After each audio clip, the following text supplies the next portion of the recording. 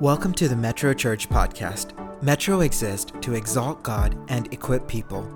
Here at Metro, we long to become a community that celebrates the presence of God, communicates the Word of God, demonstrates the love of God, and educates the people of God. Everything we do revolves around this core mission and vision. We are so glad you are here today to listen to this week's podcast. It is our prayer that this message encourages you and equips you to be like Christ in all aspects of your life. Enjoy today's message. Church, we're starting a new series this month. It is entitled Heart of Worship. Worship is a topic for many that they love to preach and speak about. We hear a lot of teachings about worship. If you go to any Christian bookstore, there are countless volumes of books that address this topic. You may even be as confused as I am. One book says worship is a battle. Other one says worship is peace. Some say worship is breakthrough. Others say worship is acceptance. Worship is His presence. Worship is your purpose. It is a very confusing cultural moment in society regarding worship. Every month, new artists and new songs are being released. New ideas on the contours of worship. It's a free marketplace of ideas, and there are many thoughts and considerations about worship, but they are not all correct. Furthermore, worship is something that we as a church body have strong opinions about.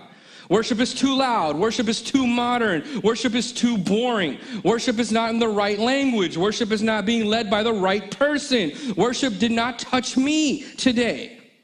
As pastors, we are always astounded at how many opinions there are about worship.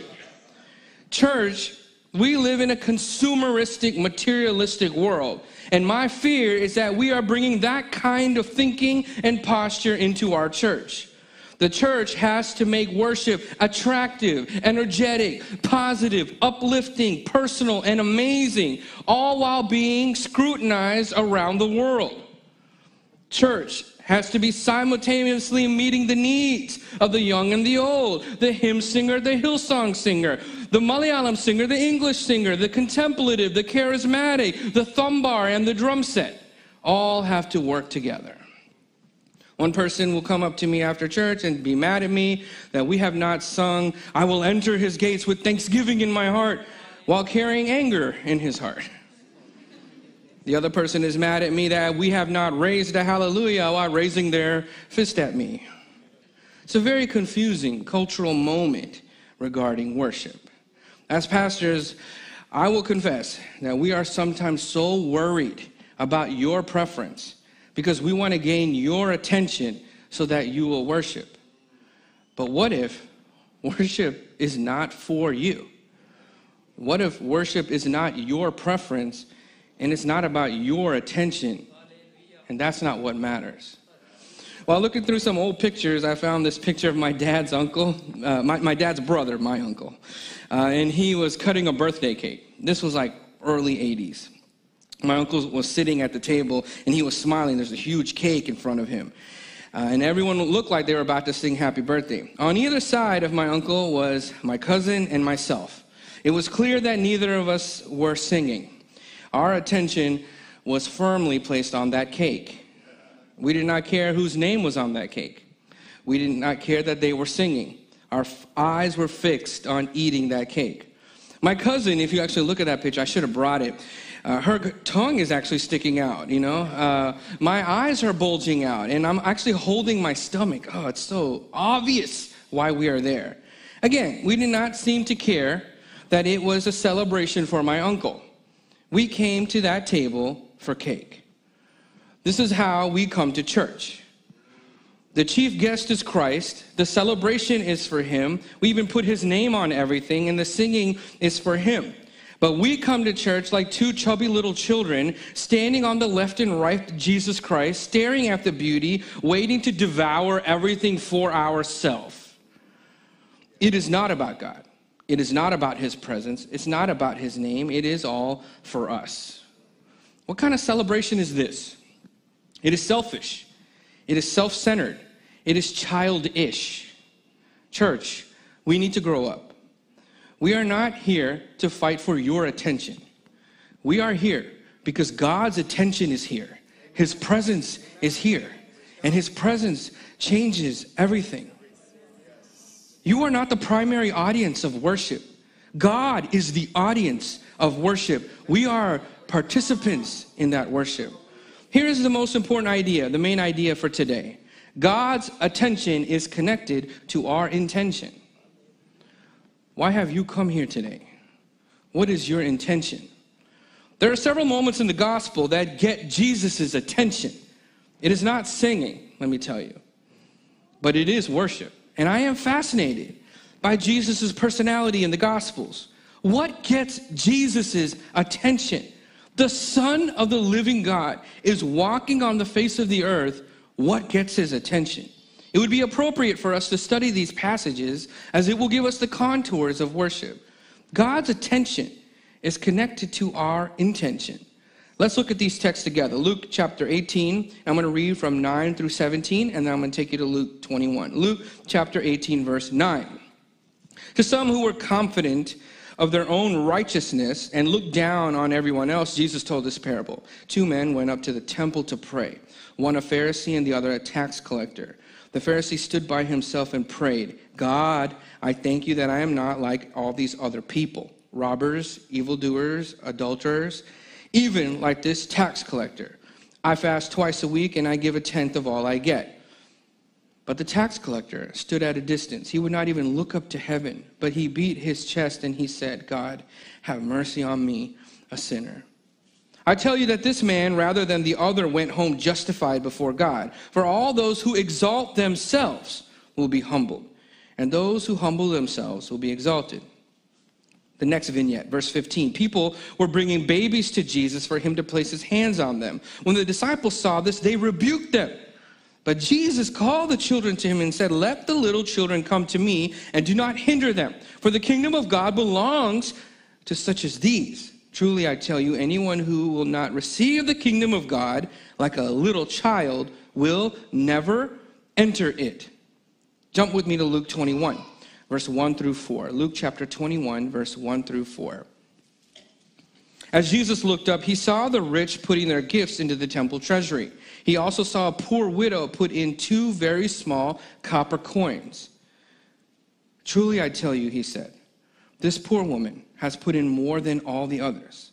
All these people gave their gifts out of their wealth, but she, out of her own poverty, put all that she had to live on. This is Luke's perspective on the things that grab Jesus' attention. These texts tell us 2 important things. Number 1, humility gains God's attention. Humility gains God's attention. Number 2, obedience gains God's attention. Obedience gains God's attention. The main point today is God's attention is connected to our intention when we come to church. Church, would you allow the Holy Spirit to speak to you this morning? Would you allow him to let you ponder and think about why you came to church? Remember, they say about the church that we are a people of praise, that we are a house of worship, that we are the temple of the Holy Spirit. May that be true of us as we go through these texts. Amen. First, humility gains God's attention. First, Jesus uses this parable to create a great contrast. He contrasts the Pharisee and the tax collector, and it is incredibly striking as you study the parable. Both men go up to the temple to pray. In Jewish custom, prayer is done communally. So it is a communal time of worship. Both men went to worship. Both men, if you know the historical context, they see the altar. They see the communal sacrifice for their sins. They hear the silver trumpets playing. They can experience incense filling the air. The priests are performing their rituals.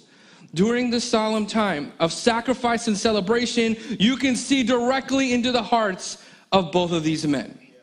The Pharisee stood by himself so that he would not be made unclean by the others that came to worship. He compares himself to others and he proclaims his own self-righteousness. He shares aloud. I love this. He is praying. This is, you know how when people pray, you can tell they're not really praying to God. They're praying that other people hear them. Like he starts to pray his own religious practices out loud. I fast twice a week, God. I tithe all that I have, God. This is actually more than what God has asked for in Jewish custom. This is more, way more. Anyone that heard him would be so impressed. He is so righteous. He is double, triple, quadruple righteous. He is amazing. Essentially, his worship unto God was his self-advertisement. This is basically equivalent to an ancient Near East selfie. He took a selfie in the presence of God. He took a selfie in the presence of God. Just think about that for a moment. In contrast, the tax collector also stood away from everyone else. But instead of the front, he goes to the back. He is aware that he is not even worthy to be there. And he felt that his presence may distract others. He could not even look to heaven. Rather, he beat his chest and he cried out, God, have mercy on me. Actually, this word mercy is not the same word, because in Luke chapter 18, you meet blind Bartimaeus who says, God, have mercy on me. Son of David, have mercy. This is not the same word. This word mercy is, God, make atonement for me. Make atonement for me. Help me get right again with heaven. In the ancient Near East culture, men do not typically beat their chest. It is typically what women do at funerals. Only during the most desperate times do men participate in this. The tax collector is seeing the worship, the sacrifice, the priest, the aroma, the trumpets. But he wonders, am I worthy to join? Who will atone for me? He's basically asking this question, who will be a priest for me? Who will make a sacrifice for me? I am so unworthy. Little did he know that the storyteller was the very Lamb of God, the very high priest of heaven, more than ready to atone for him.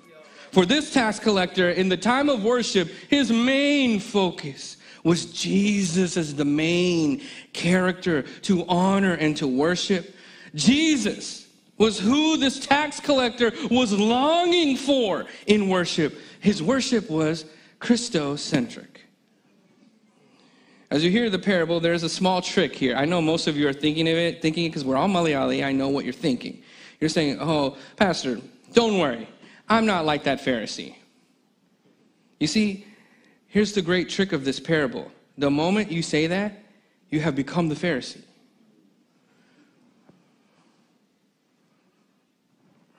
By making the comparison in worship, you are creating separation and self-righteousness for yourself in the presence of God. You have become disgusting. I have become disgusting to God when we say, don't worry, I am not the Pharisee. Instead, our response to this parable should be, I will stand right next to the tax collector. I will say to heaven, Lord my God, please, even now, make atonement for me. Help me, Father. Help me. Make me clean because I can never do it by myself. Humility. Humility. Humility is a truthful view of God and an accurate view of self. It is a truthful view of God and an accurate view of self. This is how the next story explains what is happening, Luke's perspective on teaching. He leaves this cliffhanger and then moves right into a story of kids. When the children see Jesus, what do? They run to him, and parents bring their babies to Jesus, and Jesus loves it. The disciples try to rebuke and create an obstacle into God's presence. When the children see Jesus, they have to run to him. And the disciples create an obstacle for that love. But we can see Jesus rebuke the obstacle because in their embrace, Jesus' warm embrace, the kids hugging Jesus back, is an accurate view of self and a truthful view of God. Humility. Their smiling faces, their joyful, open hearts, their innocent and humble posture before the living God in the flesh, it grabs Jesus' attention. The tax collector became childlike before God, and heaven saw him while he worshiped. I cannot save myself, Lord. I am unrighteous. I need you, Father. Childlike in the presence of God. However, the Pharisee became childish before God. He saw heaven and decided this was the best time to make an advertisement for himself. I can save myself, God. And my righteousness, actually, God, can be added to yours. Heaven sees that as childish. Be careful, church. How do we come into the house of God? Humility grabs heaven's attention, but your pride is a stench before God. James makes it clear. God resists the proud, but he gives grace to the humble. Have you come here to gain everyone else's attention? Is Metro Church become so popular that it is a place for your selfies and your self-advertisements? Or did you come here to gain heaven's attention so you can give God all the glory and the honor that he deserves? God's attention is connected to our intention. What is your intention this morning? Did you come with humility? Did I come with humility, Father? Did I come ready for selfies? Or did I come really for the presence of God? It makes all the difference in worship. Number 2, obedience gains God's attention. Let's quickly get to Luke chapter 21. I want to quickly shift to the widow. This is an interesting moment that gains Jesus' attention. So let me set the context. Jesus and his disciples are at the temple. They happen to be standing near the treasury box. This is where people bring their offerings, during worship. It seems that Jesus is interested in this location of the church. Jesus is observing families as they put their offering into the treasury. As the story plays out, Jesus watches the rich, and he sees their gifts, but he doesn't say anything. It's not worthy of remark. It is unremarkable. Then a widow approaches. Immediately, lots of context for ancient Near East can be missed if you don't understand what is being said. Look carefully. A widow comes alone to the temple to worship. So it can be assumed her husband is gone. Because she is alone, perhaps her sons are not either nearby or maybe they are gone as well. She comes alone to worship. Essentially, in this community, all of her communal prestige and standing and reputation is gone because she has no husband or sons. The story tells us that she is also poor, which means that most of her income and livelihood left with her husband's demise. We see a woman now beaten and downtrodden by a system of injustice. But she still comes to the temple to worship. She still comes to the treasury to make a gift to God. Can you admire the great resilience of this woman?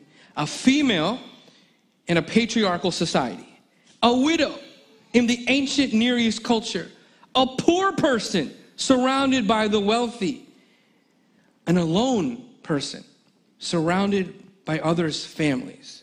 She is an outcast in every single way.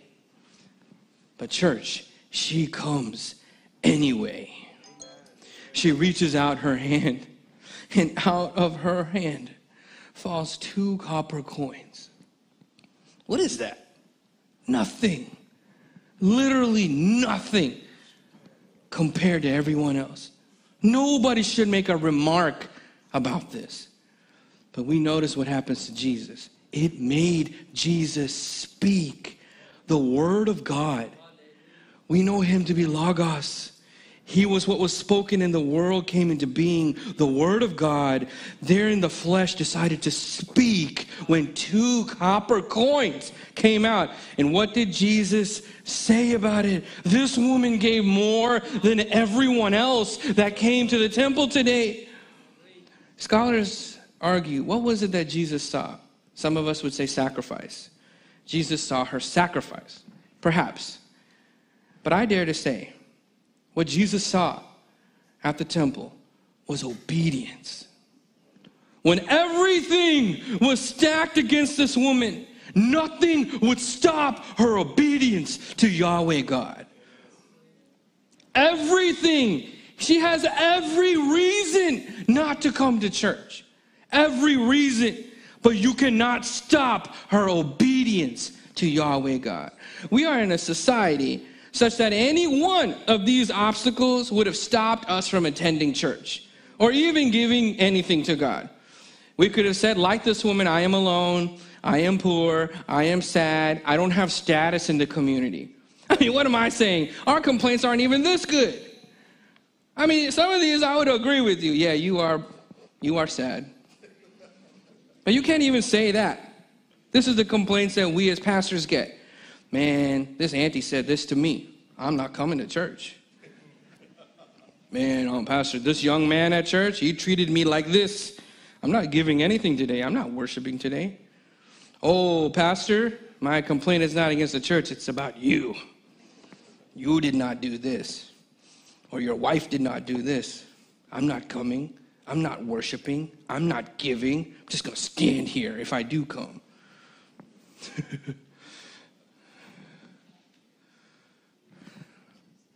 Bitterness and unforgiveness. It's like you drinking poison thinking something's going to happen to the rest of us. It's like you drinking poison and thinking you're going to do something to God. It's only killing you. Again, Jesus has nothing to say about what you're doing. I am unremarkable.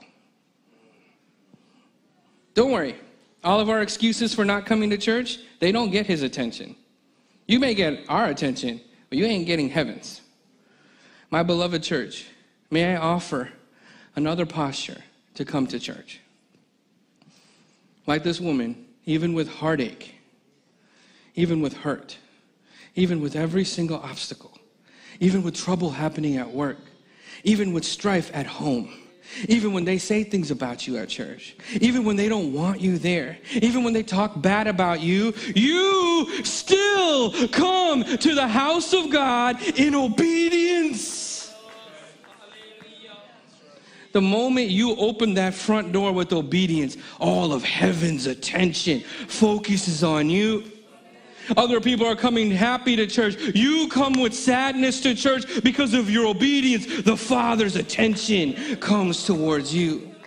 I'm telling you, when you have trouble in your life, the best thing to do is to actually come to church in obedience. You will see your life change, because when you have heaven's attention, the presence of God in your family, it changes everything.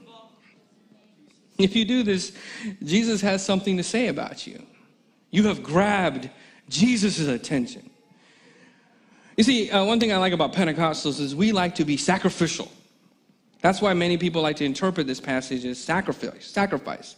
Because before God, we like to become overly big in our worship. But to God, we know God. 1 Samuel 15.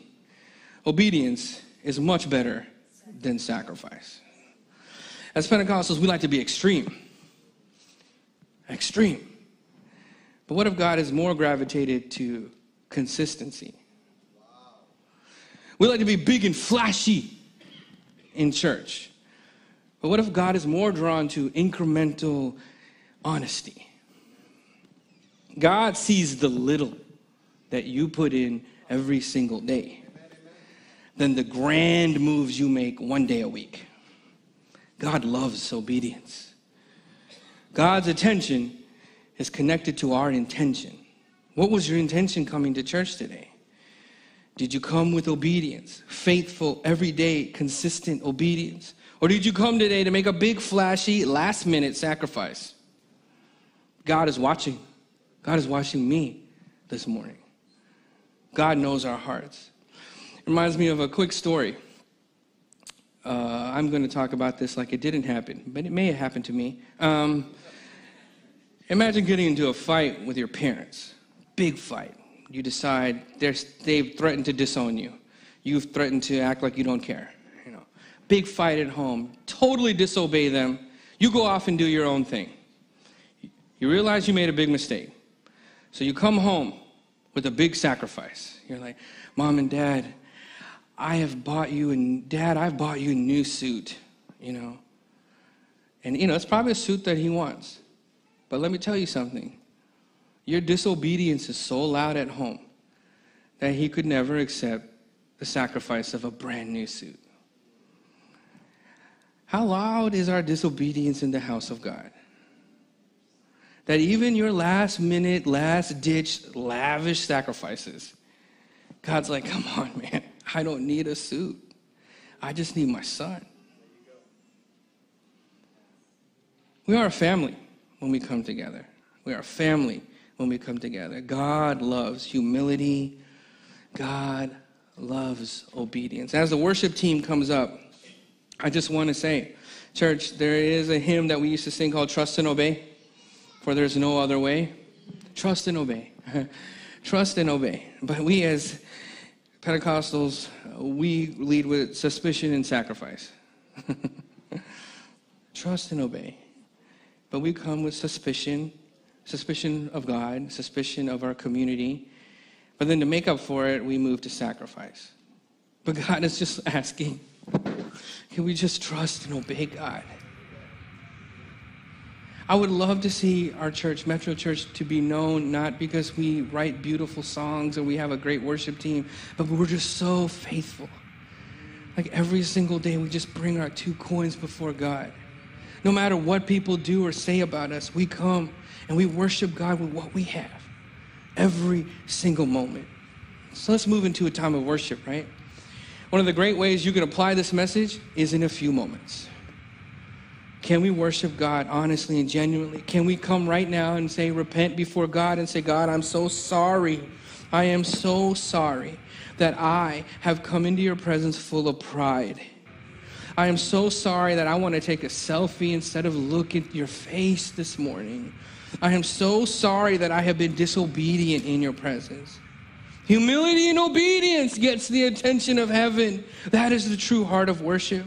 Church, would you just say right now, would you open your heart and say, will you be honest and humble before God? Would you be willing to stand next to the tax collector and say, God, I need you to be my high priest. God, I need you to provide the lamb. God, I have no righteousness on my own.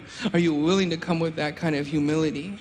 Will you be obedient and consistent before God? Would you stand right next to the poor widow and put what you have before God? No matter what obstacles may come your way, no matter what they say about you, no matter how people might have hurt you, you still come into the house of God with what you have this morning, because obedience is key to the heart of worship. Notice, church, that none of these stories are about singing. They are not about singing. They are about your heart. God is looking for childlike worship. Let's stop being childish before God. It's about Him. It's not about us. This is all for Him. None of it is for us. God, we thank you for your attention. And we return that great attention with our full attention back to the throne room. Let's stand to our feet. Let's worship God. Thanks for listening to this week's podcast. If there is anything we can do to continue equipping you in your pursuit to be like Jesus, then please do not hesitate to reach out to us on our website at metrochurch.us. Also, if you found today's message to be inspiring and informative, then please share it with your family and friends, and leave a review on this podcast platform or on our website. Again, thank you for joining us. We are so grateful for you. Have a great week, and God bless you and your family.